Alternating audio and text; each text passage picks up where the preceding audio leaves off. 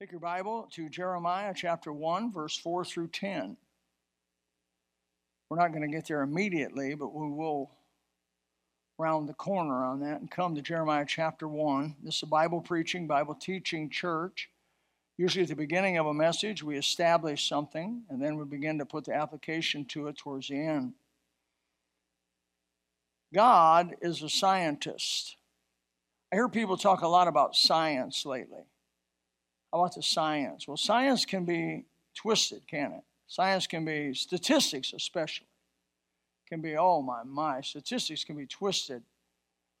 Really hard to get true statistical data.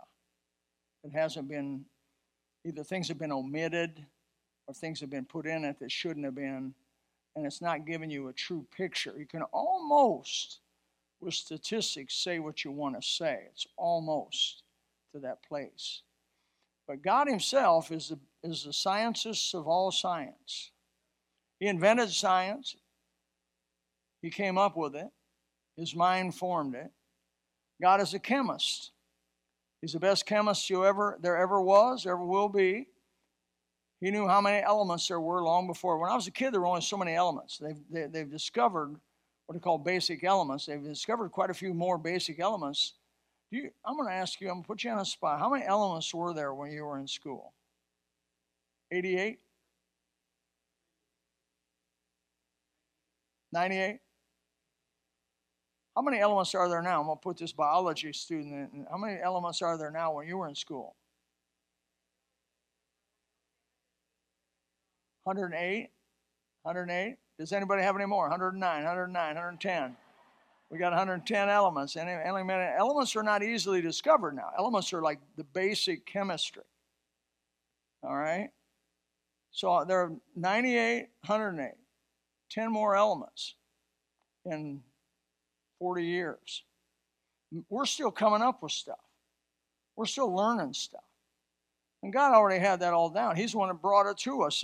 He's the greatest architect that ever designed anything. I mean, look around at the bug kingdom. Start looking under a microscope at the bug kingdom, and you think that the design on these bugs is a genius. It's genius. If he had done nothing but invent the mosquito, he invented a very, very resilient creature. Or let me go to the fire ant. I have been investing thousands of dollars at my house. I have 5 acres to eliminate fire ants, and they're winning. They're winning. I'm telling you, they're winning. If you pass out or drop dead at my house, in 3 days they'll have you covered with dirt. If the vultures don't get there and skin all the meat off of you within the first day. I mean, this is the way it is. Fire ants, they're winning. God he's into patterns. He's into schematics. We try to get a schematic of the wiring of this building. We have a schematic of the wiring. Thank God. We have a schematic of the wiring of this building. One of the requirements for the electrician when he did this building was you got to give us a schematic that tells us where this wire in this thing goes and where this tube goes in this concrete, because there's tubes all into this concrete. And there's wire over above us in the ceiling going here and there, and this wire here goes back to there, and all this wire, where does it go? It can be unbelievably hard to figure out if you don't have a good schematic. God is into that. Your DNA is the most complicated schematic. Maybe he has done more complicated, I don't know. But I know the DNA pattern is a schematic of who you are. Your DNA was formed in God's mind. Your schematic was made. God's the creator of the universe. And we learn something from this. Romans chapter 1, verse 20 says, for the invisible things of him, are there invisible things? Now this was written in 60 A.D., when supposedly scientific knowledge was not nearly as advanced. There are invisible things, right? Like DNA is invisible. Cells, without a real good microscope, invisible. A lot of things are invisible. to the naked eye and never were able to be looked at. But yet the Bible already assumes they're there. He says, for the invisible things of him from creation of the world are clearly seen. The creation of the world is a biblical fact that is never questioned. It's never hinted at as being allegorical. Genesis 1:1 is not allegorical. In the beginning, God created the heaven and the earth. It's not allegorical. It is factual. It is science. It is what happened. And when you people that go, especially you young people who go to college in a secular college, they pour on you from day one as you enter into the sciences, whether it be biology or chemistry, or anything. They pour on you this theory, and it is called a theory, by the way. Why do they call it a theory? Because it has very sketchy, contradictive, so-called factual proof. In fact, really, evolution is a religion. It's a belief system. And they don't want God, and we know that from Romans 1. I'm not going into that. I got to be careful because I'm going to run off here to Romans 1. I don't want to do that. But you can read Romans 1. It's clear enough. But I want to tell you this, that the invisible things are understood, it says in this verse, by the things that are made. Even his eternal power and Godhead, so that we are without excuse, or they are without excuse, meaning anybody that stands before God, if they say they didn't believe in him because he didn't have enough evidence. Imagine standing before God, Jesus Christ, by the way, is judge of all the earth, judge living and the dead. You're not going to stand before God the Father. You're going to stand before God the Son. Jesus Christ is who you're going to see when you go to heaven. And so imagine standing before him and saying, I didn't know about you. I had no idea that you existed. He'll say, well, and he could begin the list. Did you ever think about me when you saw a sunset? Brother Roach, where you at, man? It just squeals of God when you see some sunsets. And a variety of them. Did you ever think of me when you saw a lobster? And how they were made, and how they were 8 legs, or a spider, and how they can do a web. How in the world does a spider with a brain too small for my naked eye do this intricate web in one evening, and then it blow down in the morning, and he doesn't quit his job? You'd quit. You say, I ain't doing that, man. I got blowing down. I had all that work I did. He don't get discouraged. He keeps doing it day after day, and I run into it day after day after day. I get tired of running into that. Who would have imagined silk was strong?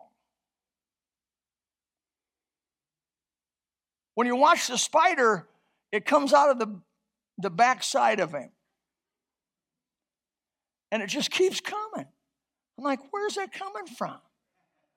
I mean, if I ate a lot of food, I wouldn't have that much stuff. What in the world is that going on, brother? Where's all that coming from? There's things we don't know about. How about the lightning bug? Before there was these glow sticks, God was showing you there were glow sticks along thousands of years that since creation, probably the lightning bug's been around, especially up north. We got them here, but only a certain time of year. But up north, man, I used to go out there and catch them lightning bugs, bring a bunch of them together, smear all that stuff on my hand, and it would glow. You smear it. How many did that? Come on, confess your sin. But you smear that on your hand, and it would glow. You know, I mean, like I was always enamored by that and amazed. This has light emitting capabilities from somewhere that I had no electricity, no fire. It wasn't hot, but it emitted light. We didn't know about chemical reactions and emitting of light. Blood thinner comes from leeches. We learned about blood thinner from leeches and from mosquitoes. Actually shoot a little blood thinner in you before they... That's why they give you encephalitis and all these other diseases. They got that in them, and they shoot that in you. And really, mosquitoes kill more. I think I read this. I can't remember exactly, but mosquitoes kill about as many people as any other war or anything. Mosquitoes kill around the world. Mosquitoes kill tons and tons. COVID's nothing compared to mosquitoes. And yet you go, oh, yeah, mosquito. That's your death right there.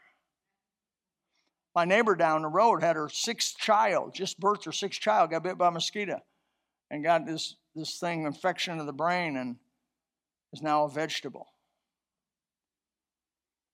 One mosquito bite. But don't worry about COVID. There's a whole lot of other ways to go. And God did all that. Even in his fallen state, he ordained it so. He's a great God. He's a biologist. He's a scientist. He's a physiologist. He is an expert in anatomy and chemistry and geology and mathematics. When I got started, he's a God of patterns. That's what I'm trying to get at. I started bass fishing years ago at Okeechobee, and I had to learn this whole idea of patterns. In other words, I had to get into the mind of a bass. I had to do the Vulcan mind meld on a bass. There is no Vulcan mind meld. But I had to learn how a bass thought. When a professional bass fisherman goes to any lake, a new lake they're not familiar with, they try to figure out that pattern of the bass in the lake. Are they holding to a cover? Are they holding to points? Are they holding in shallows or deep edges? To be a successful bass fisherman, you must be able to figure out the pattern. And we're able to do this because God that made all the stuff gave those bass a program. And they fulfill their program in a consistent, predictable way. And when you learn that program, and fishing's basically that's what it is. You learn the program, and you can catch them. You can find them. I believe God is knowable. In Deuteronomy 8:6, therefore thou shalt keep the commandments of the Lord thy God to walk in his ways and to fear him. I believe you can know the ways of God. 2 Samuel 22 says, for I have kept the ways of the Lord. Psalm 25:4 says, show me thy ways, O Lord, teach me thy paths. Psalm 51:13 says, then I will teach transgressors thy ways, and sinners shall be converted unto thee. The ways of God, the patterns of God, the way he does stuff. Psalm 103 verse 7 says, he made known his ways unto Moses, his acts unto the children of Israel. They didn't get to know his ways. You get to know the ways of God. That's a high privilege. Acts chapter 2 verse 28, thou hast made known unto me the ways of life. Consequently, it's important for a Christian to learn the ways of God and to study how he operates. And with that said, let's read our text in Jeremiah chapter 1, verse 4 through 10. Then the word of the Lord came unto me, saying, behold, I formed thee in the belly. Before I formed thee in the belly, the Bible's right, but my reading's not very good. Before I formed thee in the belly, I knew thee. And before thou camest forth out of the womb, I sanctified thee, and I ordained thee a prophet unto the nations. Now, I just got to pause there, even though this is not part of the sermon. Anybody that tells you that a baby is a piece of flesh with no soul has to argue with God about that. Then said I, Lord God, behold, I cannot speak, for I am a child. That was his reaction. The Lord said unto me, say not, I'm a child. For thou shalt go into all that I shall send thee, and whatsoever I command thee, thou shalt speak. Be not afraid of their faces. That's the enemy to doing God's will, fear. For I am with thee to deliver thee, saith the Lord. Do you believe that? Say an amen towards heaven. Then the Lord put forth his hand and touched my mouth, and the Lord said unto me, behold, I have put my words in thy mouth. See, I have said this day, I have this day set thee over the nations and over the kingdoms. A preacher? A nobody, a preacher. To pull down and to destroy and to throw down, to build and to plant. I want to show you God's process, God's pattern of evangelism and how it works out of Jeremiah chapter 1, verse 4 through 10. The first thing I see is that God knows us. You are not out there by yourself where nobody cares. If you don't think anybody cares, it's just because you do not understand God and have not understood him and not understood his ways enough to know that he not only created you, he thought about you and formed you, gave you your DNA pattern while you were at conception, while you were swimming around in the water. He said, I knew you. That's the verse. Before I formed thee in the belly, I knew thee. He cared about you. Without question, I believe God knows us. He elects us. Now, don't worry about this. I'm going to explain election to you this morning. There is such a thing in the Bible as election. Matthew 24:31 said, he shall send his angels with a great sound of the trumpet, and they shall gather together his elect from the four winds. Colossians 3:12 says, put on therefore as the elect of God, holy and beloved, bowels of mercies, kindness, humbleness of mind, meekness, and long-suffering. 1 Thessalonians 1:4 says, knowing, brethren, beloved, your election of God. 2 Peter 1:10 says, wherefore rather the brethren give diligence to make your calling and election sure. And if you do these things, you shall never fall. I think the basis of disagreement on the doctrine or teaching of election is not the fact that we're elected, it's the fact of how we're elected. And not if we're elected, but how. I believe the pivotal point in understanding election, there's two of them specifically in 1 Peter chapter 1, verse 2, where it says we're elect according to the foreknowledge of God the Father through sanctification of the Spirit. In Romans 8:29 it says, for whom he did foreknow, them he predestinated. So foreknowledge comes before predestination. So in summary, basically it was elections like this. He knows us. He's looked down through the ages before the world was ever formed, mentioned twice in the Bible.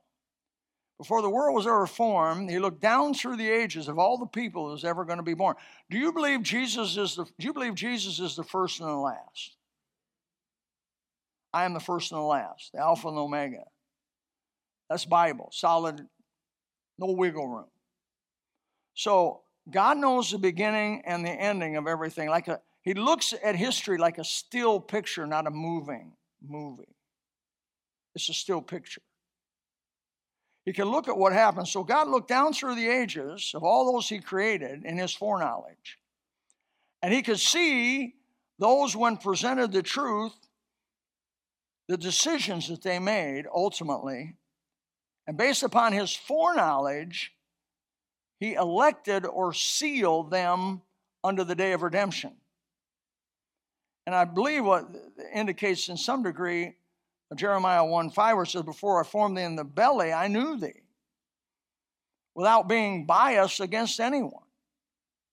God does not elect some people to go to heaven and some people to go to hell. He simply looks down through the ages on those and how they reacted with the ability to choose, and I'll make it clearer as I go. And he said, okay, this group over here chose me, and I elect them as my children. That's one of the big reasons why I do not believe it's possible theologically to lose your salvation. Not possible. Because God in his foreknowledge knew us from beginning to end. That doesn't mean he decided who would be saved. No. That's Calvinism, and that goes too far. The definition of the word heretic means you go too far. You take something and you go too far with it. That's what the Calvinists have done. By the way, Calvin's Institutes was written, he's 23 years old.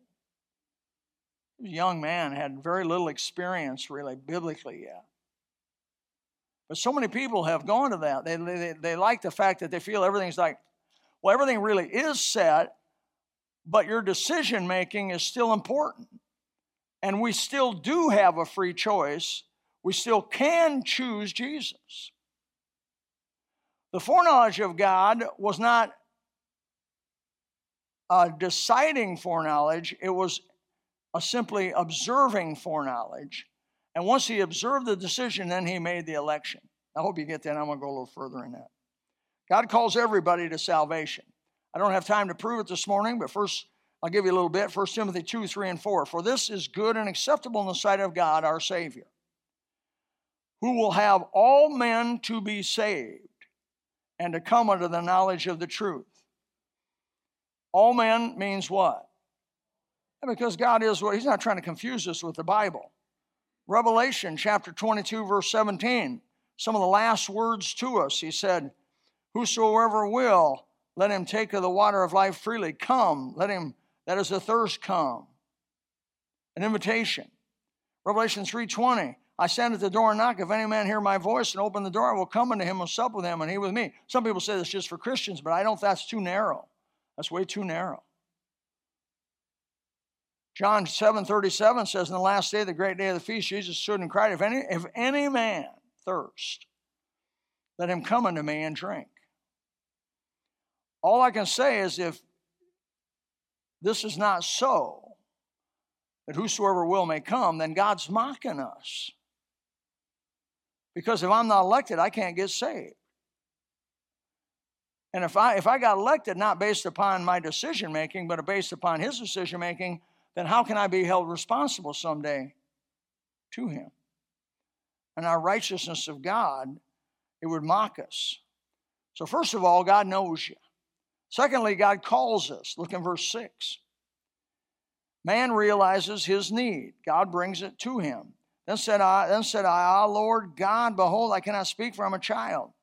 It happened to Isaiah when he got a glimpse of God. In Isaiah chapter 6, verse 5, he says, woe is me, for I'm undone, because I'm a man of unclean lips, and I dwell among a people of unclean lips, for mine eyes have seen the King, the Lord of hosts. I do not believe you can be saved unless you get a glimpse of the holiness of God and your wickedness. That's what happened to me. That's what happened to almost everybody I've ever talked to that got saved. You cannot be found unless you're lost. You cannot be rescued unless you realize you're in danger. You cannot be healed unless you realize you're sick. You can't be redeemed unless you realize you're a slave. And so God is calling, even this morning, all men, and what's all men mean? All men, everywhere to repent. Acts chapter 17, verse 30, it was stated then, it's been true ever since then and before. At the times of this ignorance, God winked at, that is the times of the past, with the heathen he's talking to, where was God? And he says, well, at the near past, he winked at it, he let it go. But now commandeth all men everywhere to repent. It means what it says and says what it means. But you can't repent unless you feel like you're okay. You see, someday you're not going to be compared with your neighbor, who surely is much worse than you. Or you're not going to be compared with your wife. Or you're not going to be compared to your husband. You're not going to be compared with somebody else. You're going to be compared with God. How are you going to do when you stand before Jesus? Well, if it's based on works, you're going to fail miserably, because you're going to have a book with small print this thick that could be held against you. Amen? I'm talking about every idle word that a man speaks, you'll give an account that day. How many idle words have you spoken? How about thoughts and intents of the heart? How many bad thoughts have you had, or evil thoughts have you had that you got to give an account of? And so we stand before God absolutely and totally condemned by our own voices, by our own activities, that we've been unrighteous, willfully so, wantonly so. And so we're guilty of being sinners, unable to save ourselves. That's actually good news. If you come to that realization that you cannot save yourself and you're a sinner, you're savable. I met a guy, brother, what's your name, Chief? Mike, tomorrow night, met a guy yesterday that just wouldn't cough it up. He just wouldn't cough it up. You know? You can't save yourself by any amount of good works. Yeah, but I. I hear it all the time. I've done some, and when you're trying to intimate to them, and when they get the idea that you're intimating to them that they are actually wicked, they get mad. They get indignant with you. Well, how dare you? You don't even know me. I said, I don't have to know you. Have you ever lied? Well, yeah. Well, you're a liar. Have you ever stolen anything? Paperclip from office. Wasn't yours.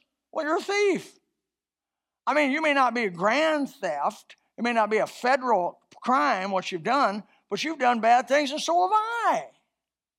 How ludicrous it is to argue that you are righteous enough to be able to go to heaven, when the standard of heaven is perfection, sinlessness. Who can stand up and say, I'm sinless and I deserve to go to heaven? Nobody. But that makes you savable, because unless you're lost, you cannot be found. Unless you realize you're unable to save yourself, Jesus can't help you. But when I realize I'm unable to save myself, I can go to Jesus, man. I like this little statement. I said it over and over. Nothing in my hands I bring, only to the cross I cling, brother. I come to Jesus with nothing, no righteousness of my own. And I say, Lord Jesus, I'm a wicked, vile sinner. I like to use the words of the Bible. And he goes, oh, I died for you. I shed my blood for you. My righteousness will be given to you, and your sin will be given to me. Ooh, what an exchange.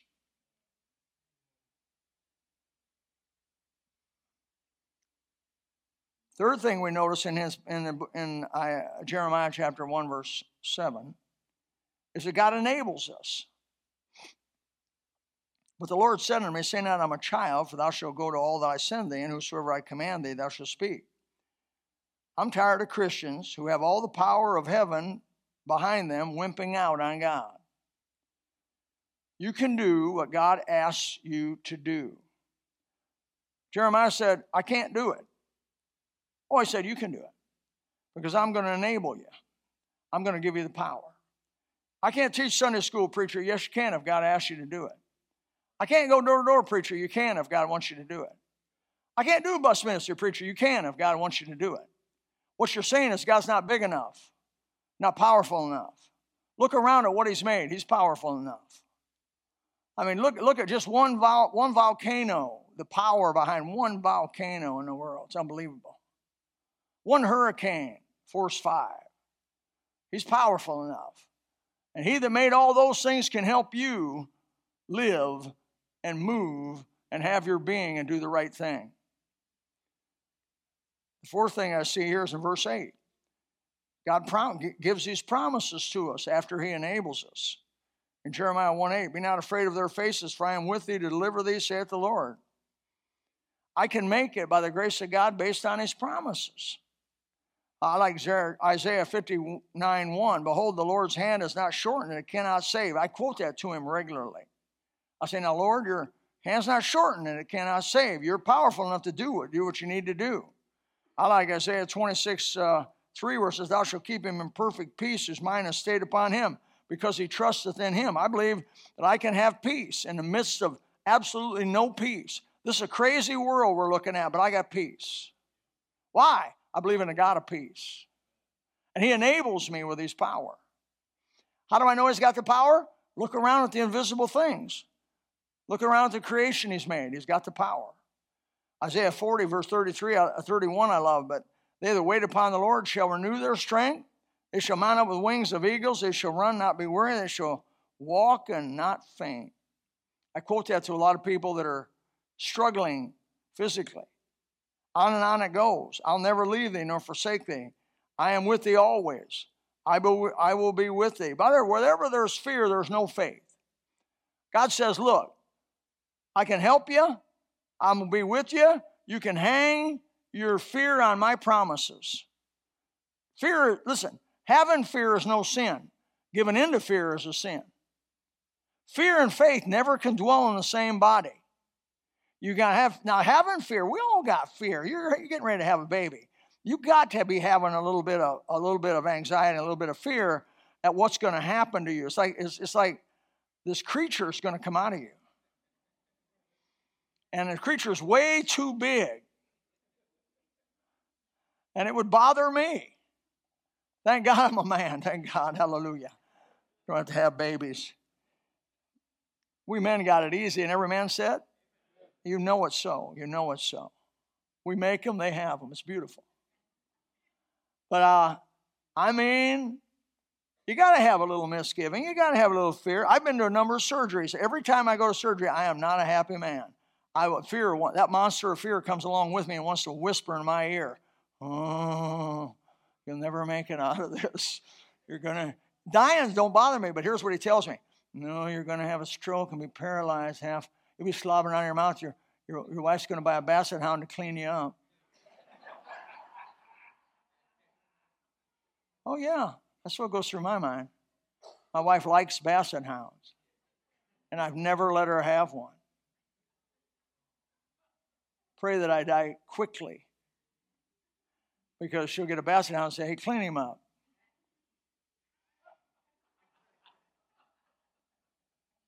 I hope you guys come and rescue me out of that. But don't have fear. So let's review. Number one, God calls you. He knows you. He knows you. God knows you. He calls you. He helps you to realize your need. He enables you once you realize your need and you come to him. He enables you with power. He'll help you. He promises success in the end. It may not look good in the moment, but in the end, you're going to be successful. You are going to win. I've seen some boxing matches that a guy was losing. And all of a sudden, he threw a wild overhand right and knocked the guy out. I couldn't believe it. It was like the 9th, 10th round. The guy had been getting beat up for 9 rounds. And he just kept in there. He didn't give up. He didn't quit. Stayed, came out. Didn't throw the white towel in. Came out. And he shut his eyes and threw an overhand right and caught the guy. Boom, down the guy goes. 1, 2, 3, 10, you're out. He goes, I won? That's the way some of us are going to go to heaven. We're going, I won? You won. And God promises us. And then fifthly, God personalizes our message. I got 5 minutes to do this. I can do this. God personalizes our message. Verse 9. Then the Lord put forth his hand and touched my mouth. And the Lord said unto me, behold, I have put my words in thy mouth. Why did you get cancer? Because God was personalizing your message. Why did you have a financial setback? It's possible that God was personalizing your message. Why did you have hardships in your life? And many of you have really hardships, serious things you go to every day. Trials, tragedies in some ways, infirmities. Why? Why? God was putting forth his hand and touching your lips with a special message that only you have.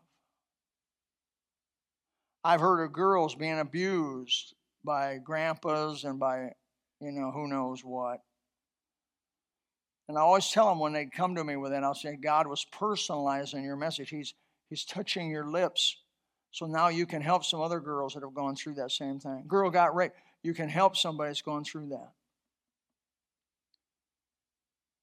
There's nothing bad can happen to you or me that God cannot personalize and help us to be a testimony and enable us with power.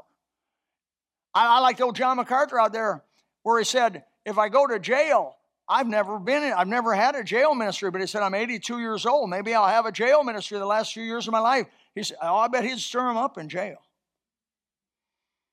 He said, when the Apostle Paul came into town, he never checked the motels out. He checked the jail out. How's the jail? Because I'm going to be there pretty soon. It's true. That's a guy who's walked with God. That's a guy who's trusting God even through the trouble. And lastly, God reproduces himself through us. Verse 10, see, I have set this day, set thee over the nations and over the kingdoms, And then he mentions all these different things. He's got some of us tearing down, some of us rooting up. And there's no doubt when we go out there and give the message of Christ to some people, it tears them down. They refuse the message. They harden their heart against the message. And to them, it's a destruction. But the others react. They're built up and they're planted and they're established because they say yes to Jesus and their sins have been forgiven and their name's in the book of life and God's preparing a mansion for them. So to them, they grow and build by the same message. Same message here, same message here. Different reaction. The unsaved, they turn it, they look like mythology and they lose. They're destroyed ultimately. Those who believe by simple childlike faith and walk when there's no sight. Listen, if God gave you too much sight, you wouldn't need faith. And without faith, it's impossible to please Him. So He can't give you too much sight. He's not going to give you too much sight. He's going to make you walk like everybody before us has walked, by faith. The Lord is good, a stronghold in the day of trouble. And He knoweth them that trust in Him, Nahum 1:7. He knows them that trust in Him. God wants you to trust Him. My son, when I raised him up, is he here today? Yeah, he's here. Thank you for coming to church. When he had to trust me a whole bunch. And he's alive today in many ways because he trusted me. I mean alive. When we dove, we gave him certain rules and we told him to do this, you can't do this, don't go down, hold your breath. When you begin to come up, let your breath out. Because if you don't let your breath out as you come up, it'll blow your lungs out. Because the air will expand in your lungs and you'll bleed out from the lungs. That was, he didn't know if that was true or not. He didn't even ask me if that was true. He just did it. But had he not done it, it would have killed him. And that's the way God is. God's telling you the good things to do to save your life, and you're going, well, I don't know, do I believe that or don't believe it? Believe it. Trust Him. Trust Him. So let me give you the 6 points of this sermon. Number one, God knows and calls these people, and He calls all people. Man must realize his desperate need before God. Thirdly, God then enables them as they trust Him in faith. Then God adds His personal promises with your faith. Then God personalizes our message through troubles and trials and variations between us. Then God authorizes us to reproduce as He sees fit. Some 30-fold, some 60-fold, some 100-fold. It's to God's choosing. But every one of you needs to reproduce. We need to reproduce. Don't you give up witnessing. Don't you give up telling people there's a Savior. Don't you give up telling people that Jesus died for them. I haven't seen any results, preacher. You don't have to see any results. You just do it in faith. It's God that gives the increase. I'm the messenger. He's the message. I just keep telling the message, and the message will produce fruit. And that fruit will remain. Why? Because God said, I'll cause it to remain. May God help us to see it. Father, help us this morning. May your Holy Spirit come. May your grace be upon us. May we contemplate. There could be some in this room that have been deceived by the lie of evolution, which tries to destroy the very foundation of who you are. And God, help them to do more study, to look more closely further. There's good scientific information refuting evolution. It shows that there has to be an intelligent creator, and His name is Jesus, who made everything. Father, there would be somebody in this room without Jesus Christ, their personal Savior. Oh, why? And why not today? Why not saying yes to Him today? We're here for you. We're going to sing a couple verses, Just As I Am. We'd love you to come.